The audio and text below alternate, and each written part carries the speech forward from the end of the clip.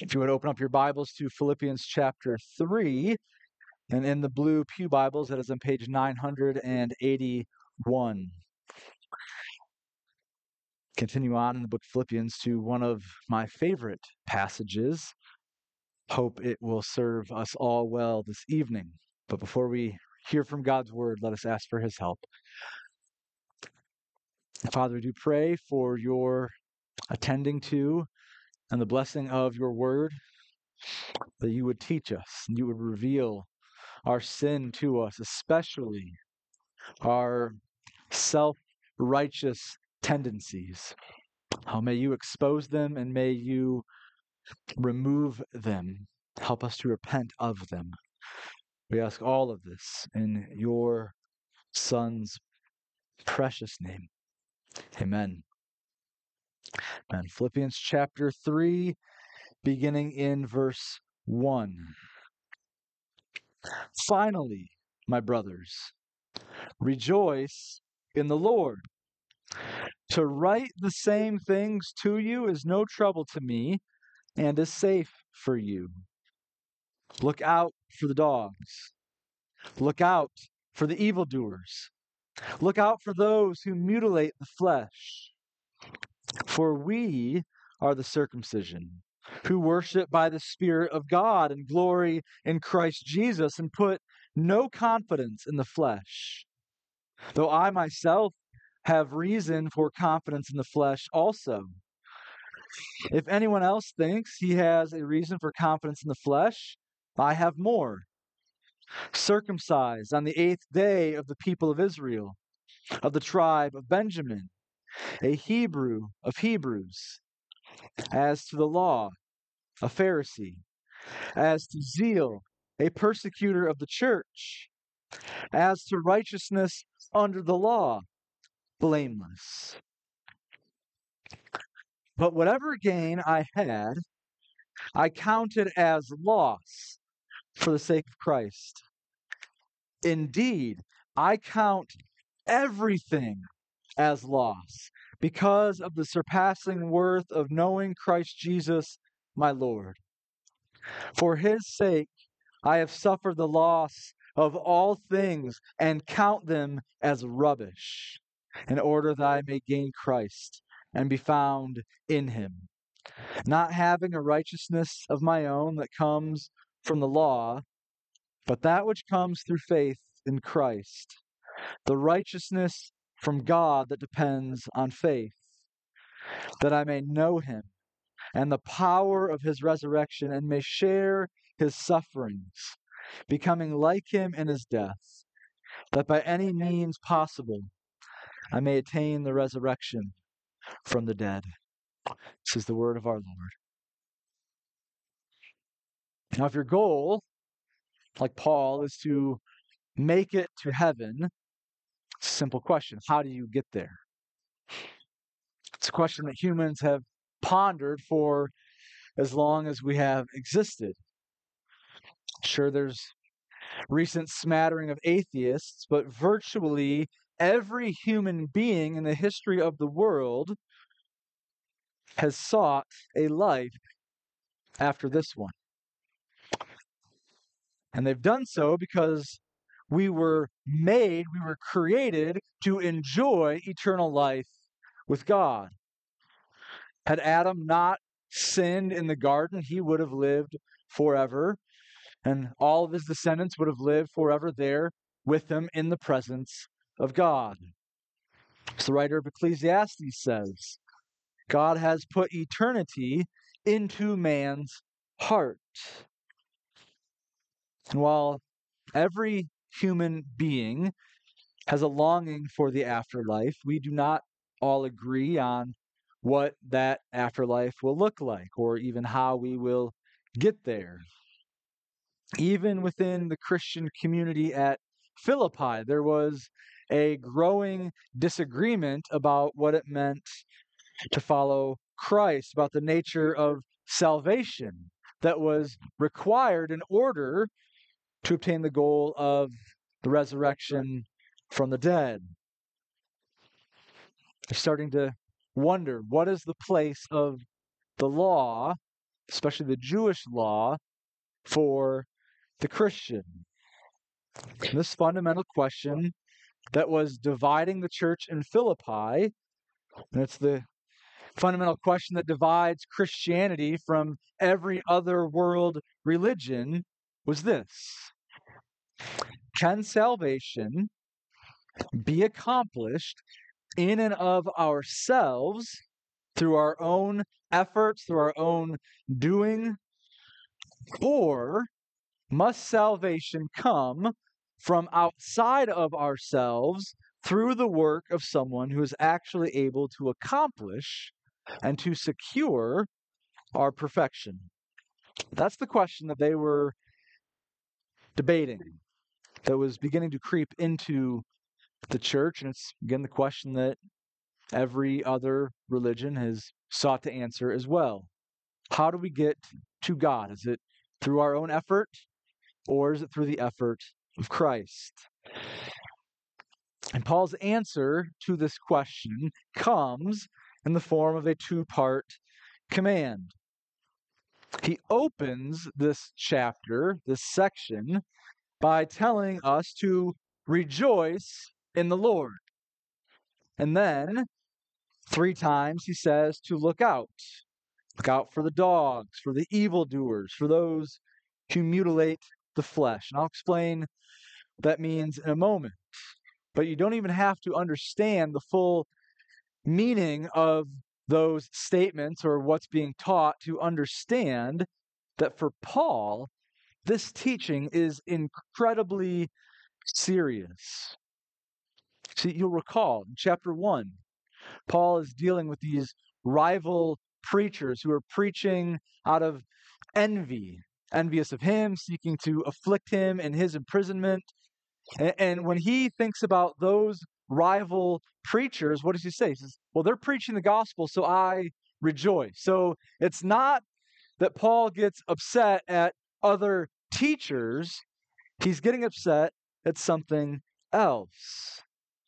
He's upset and he's going on the attack. He's calling out these teachers for what they are: wicked. They're evil. They're teaching a false gospel and leading people astray to hell. And so Paul goes on the attack with strong language, warning the Philippians to look out for these dogs. See, what we believe about Christianity really does matter. What we believe about Christ, about the gospel, about the nature of salvation actually are important. We can't just be people who think, yeah, just, doctrine's okay for you really smart people, but I'm just going to love everyone. No, we see clearly that there are doctrines that become dangerous. We see clearly that there are doctrines that are coming out of people who are properly called dogs. It's not everyone you disagree with, but there is a category for evil teachers. And what makes these particular opponents so upsetting to Paul should be upsetting to us, is that they are teaching people to turn from rejoicing in the Lord and rejoicing in Christ and to begin rejoicing in themselves. That's what's got Paul so angry, is that they're turning people from Christ inward that they might boast in themselves. And specifically in this case, these teachers were teaching people to trust in their keeping of specific Jewish rituals and practices in order to be saved. The most notable practice that they were teaching was that you still needed to be circumcised in order to be saved, which is why, again, Paul says, look out for those who mutilate the flesh. See, they're no longer teaching people to obey God's command and apply the sign of the covenant in the way it's meant to be understood, but they're simply marring themselves in the name of self-justification. That's what's at stake, and that's the problem for Paul. This is what is so wrong with the position of these Judaizers, what they were called. See, the sacraments of the Old Testament, sacrament of circumcision and of Passover, and sacraments of the New Testament, of baptism and the Lord's Supper. They're all meant to be communicating the promises of God and His grace to us. They're not something that we perform in order to get God to bless us. That we do. If we just do these rituals and go through these rites, then we're going to get favor from God and we'll get salvation from God. That is not the way the Old Testament sacraments were meant to be practiced. It's not the way the New Testament sacraments are meant to be practiced. They're meant to communicate God's promises to us, His blessings to us, what He has already done in Christ to us. And the same goes for every other command of the Bible.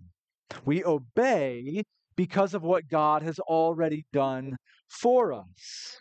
We obey as an act of worship, as an act of thanksgiving, not as a means of twisting God's arm and earning God's favor.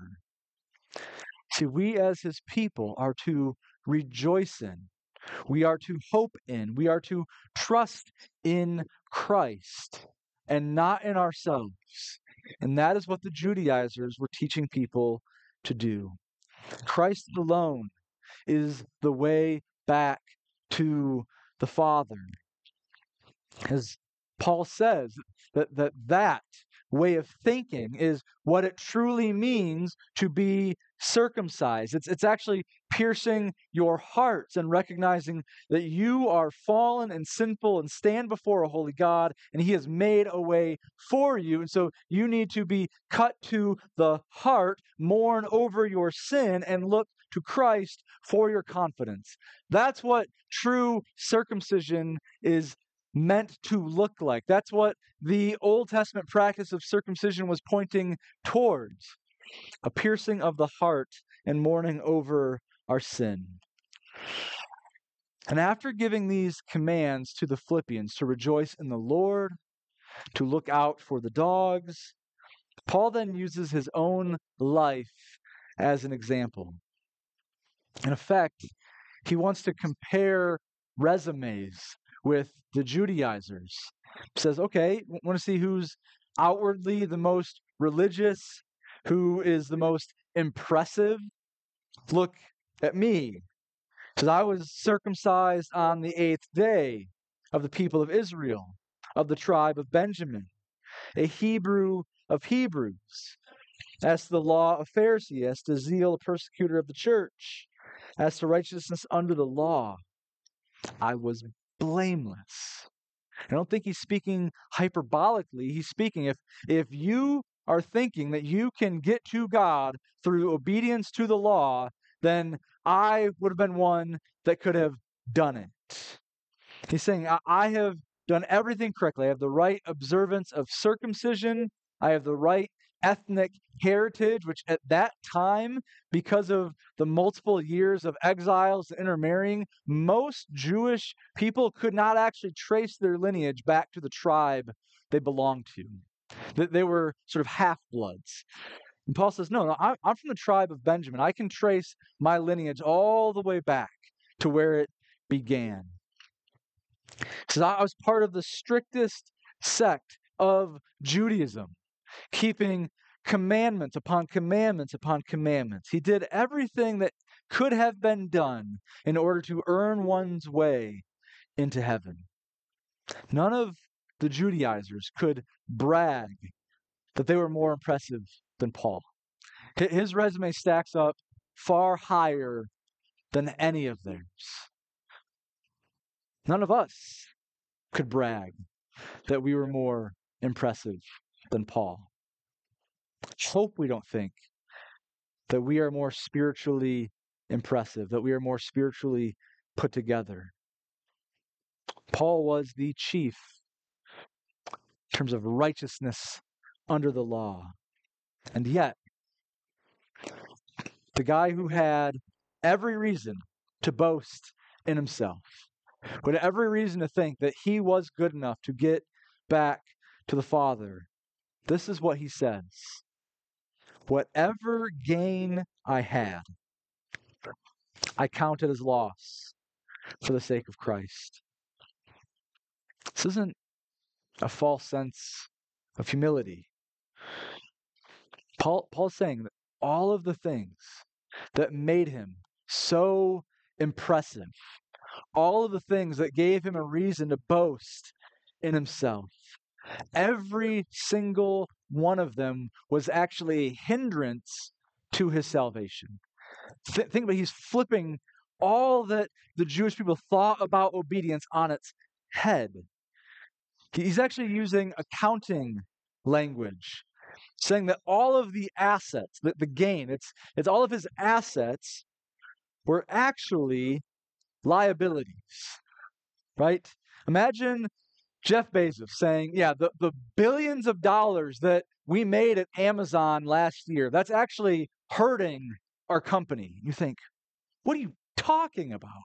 And yet Paul is saying all of these religious accomplishments, all of these things that would give me reason to boast in myself, all of them were keeping me from Christ.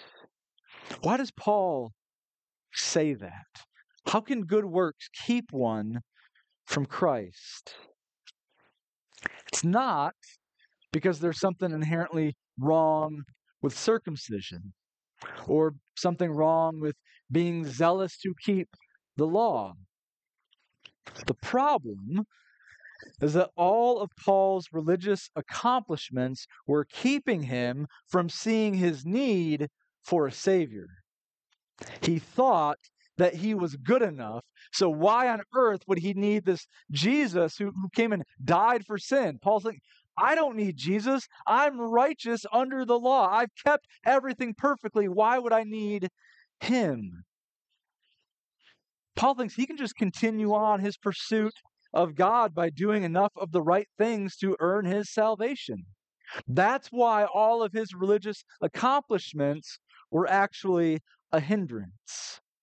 It isn't until he's struck blind on the road to Damascus that he can finally see the error of his ways. Once he sees the true holiness of God, when he sees the actual standard that God requires, standards that go down to the very thoughts of our minds and attitudes of our hearts, that those even have to be perfect. When he comes to grips with the ugliness of his own soul and all of the ways he's been opposing God, it is then and only then that he can leave his works-based righteousness behind and put his faith in Christ. It is only once he realizes what it actually takes to earn one's way to the Father that he can stop trying to earn his way to the Father. Now, I suspect there may be some here tonight or who are listening online that haven't come to that same conclusion. You're still trying to work your way to God on your own. I got to be good enough. I got to do enough good things. I got to obey enough. You don't think those accomplishments are actually getting in the way of your salvation. You think that your accomplishments are actually assisting your salvation.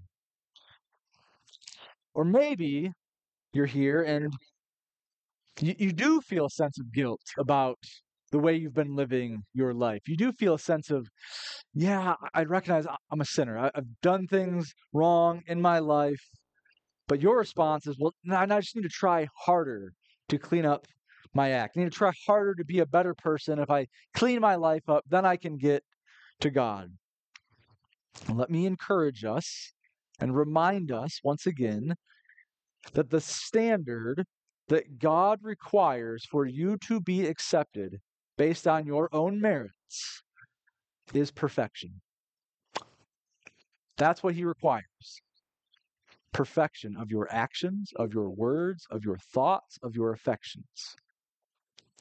Adam broke one rule, ate from the tree of the knowledge of good and evil, and he was removed from God's presence. How many of God's commands have we broken just today? See, God is not interested in you being a decent person. He's not interested in you being, yeah, I'm better than a lot of others, and so I should get to heaven. Romans 6:23 says that the wages of sin is death. If we've sinned, which we all have, we all deserve death, not just physical death, which comes to all, but spiritual death. Sin deserves judgment. It's what we earn by what we have done. God requires holy people, perfectly holy people. And that's just not who we are. We have to understand we do not meet his criteria. We are not perfect, but Christ is. Jesus alone perfectly fulfilled God's law. Jesus alone perfectly demonstrates a heart of love towards others. He alone has an uncorrupted nature who is not tempted from within to sin against his Father. He's the only person who has ever lived and actually met God's perfect standard.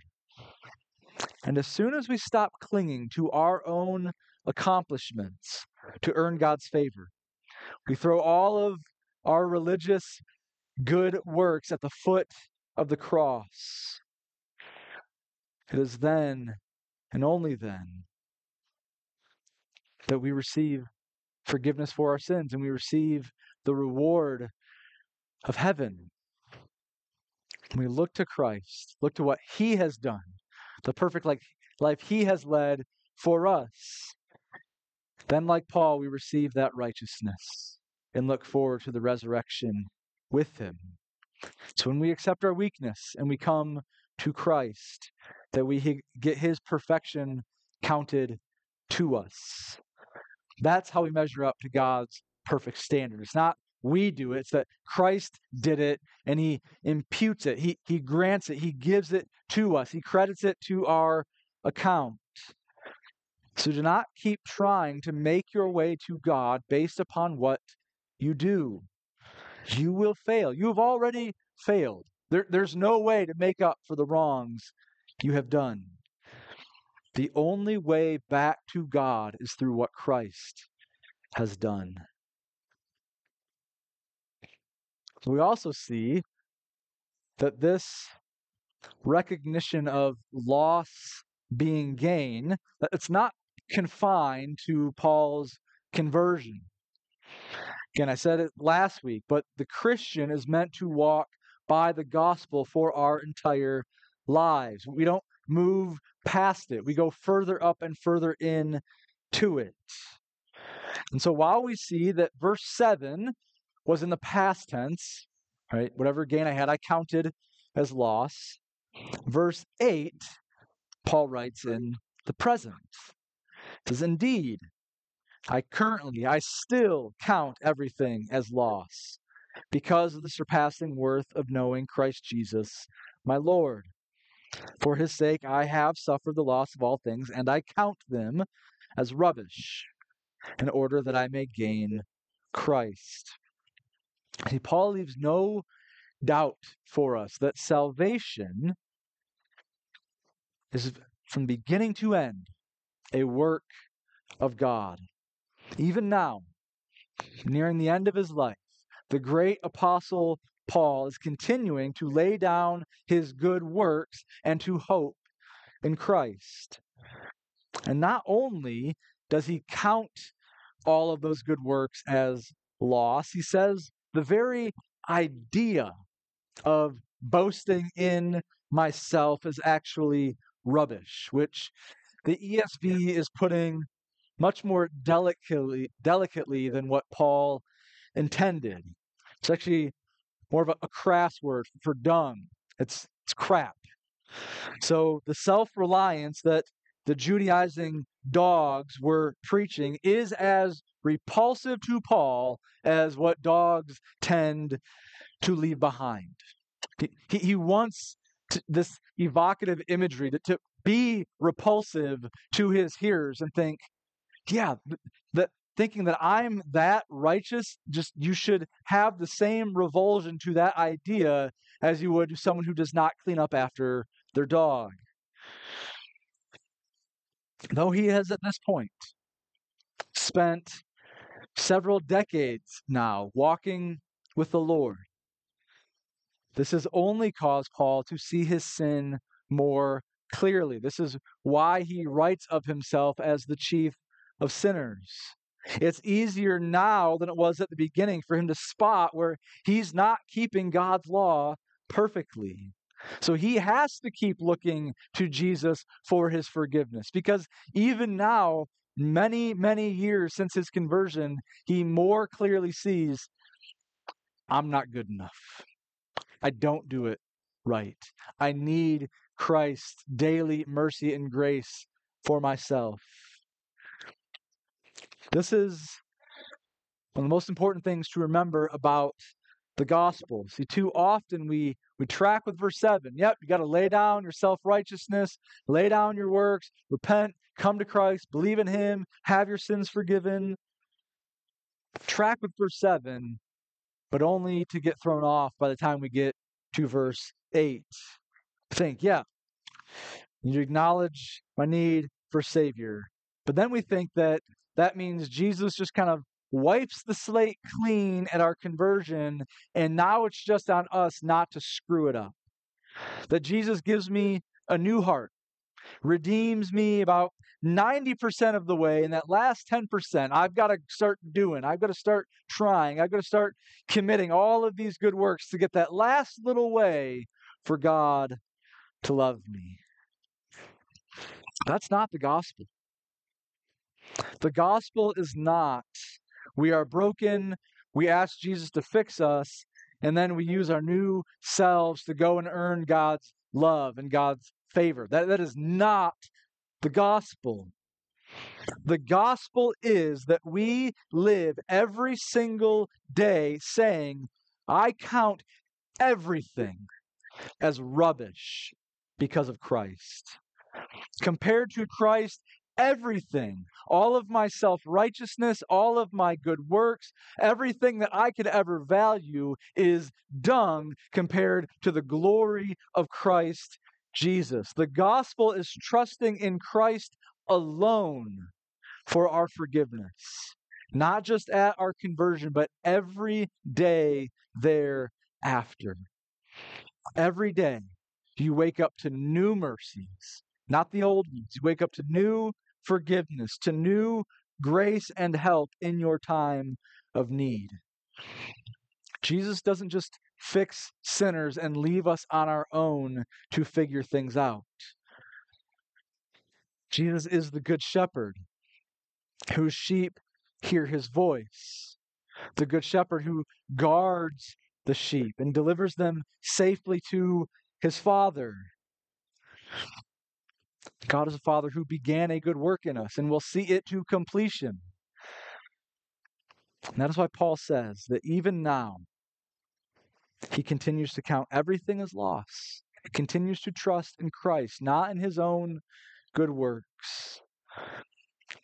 So it's worth asking ourselves, where are we not walking by the gospel?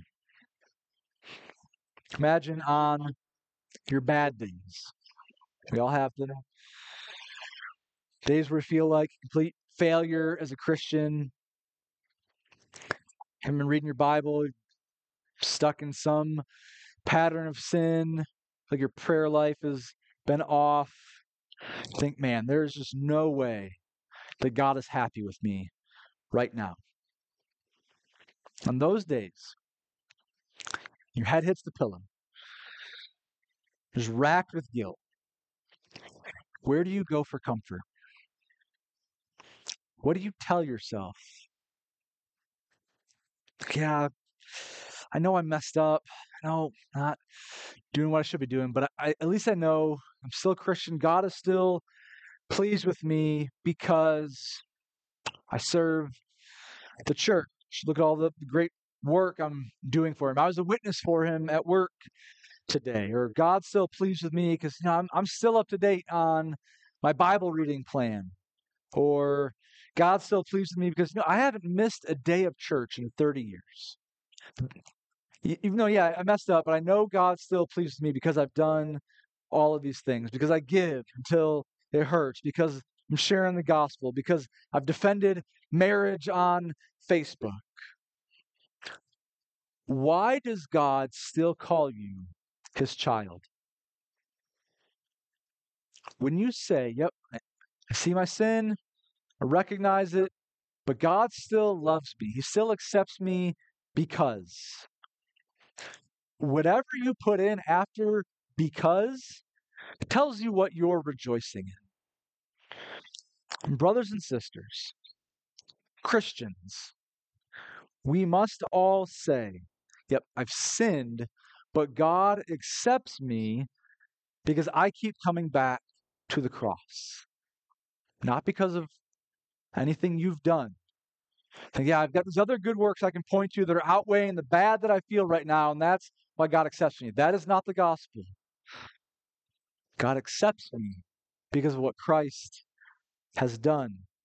Because I don't have righteousness that comes through my own good works. I have a righteousness that comes from Christ. That's why God still accepts you even on your worst day. You can do nothing to make God love you any less. You can do nothing to make God love you any more. He loves you perfectly with the full extent of his love aimed squarely at you, because when he sees you, he sees Christ. That's the gospel. That's how the Christian lives every day. And I recognize it can sometimes feel like sort of a difficult thing to do, or sometimes a scary proposition. It goes against the very fiber of our human nature. We always try to measure up by what we do. That's just who we are as human beings. That's why every other religion tries to get to God by what people do. It's why we still fall into these pits of measuring ourselves by our performance. But we have a daily fight to lose everything, to lay it all down, to boast in nothing of ourselves for the sake of gaining Christ. But that is a fight. That is an emptying of ourselves that Christ has said, he has promised, is worth it. For he says, what does it profit a man to gain the whole world and lose his soul? Same language. You want to keep working your way to God? You want to keep stacking up religious accomplishments? You can gain all this worldly prestige and notoriety, but you will lose your soul. There will be no profit in that. It says, if anyone would come after me, let him deny himself and take up his cross and follow me. Whoever who would save his life will lose it. But whoever loses his life and all of his self-righteousness for my sake and the gospel's will save it. Let us pray. Lord, we ask for your help again. There is such a streak of self-righteousness that runs through every one of us, that we want to justify ourselves before you by what we do. That we think that there is measures of boasting that can be had by what we have done well. Lord, help remove these from us. Help us to obey you out of a sense of gratitude, out of a sense of worship, not out of a sense of earning your favor. We know that you can do this. We know that your Spirit can reveal this to us and can help sanctify us. So we ask again that you would do so. for the sake of your people, for the glory of your name, for the purity of your church. We pray. Amen.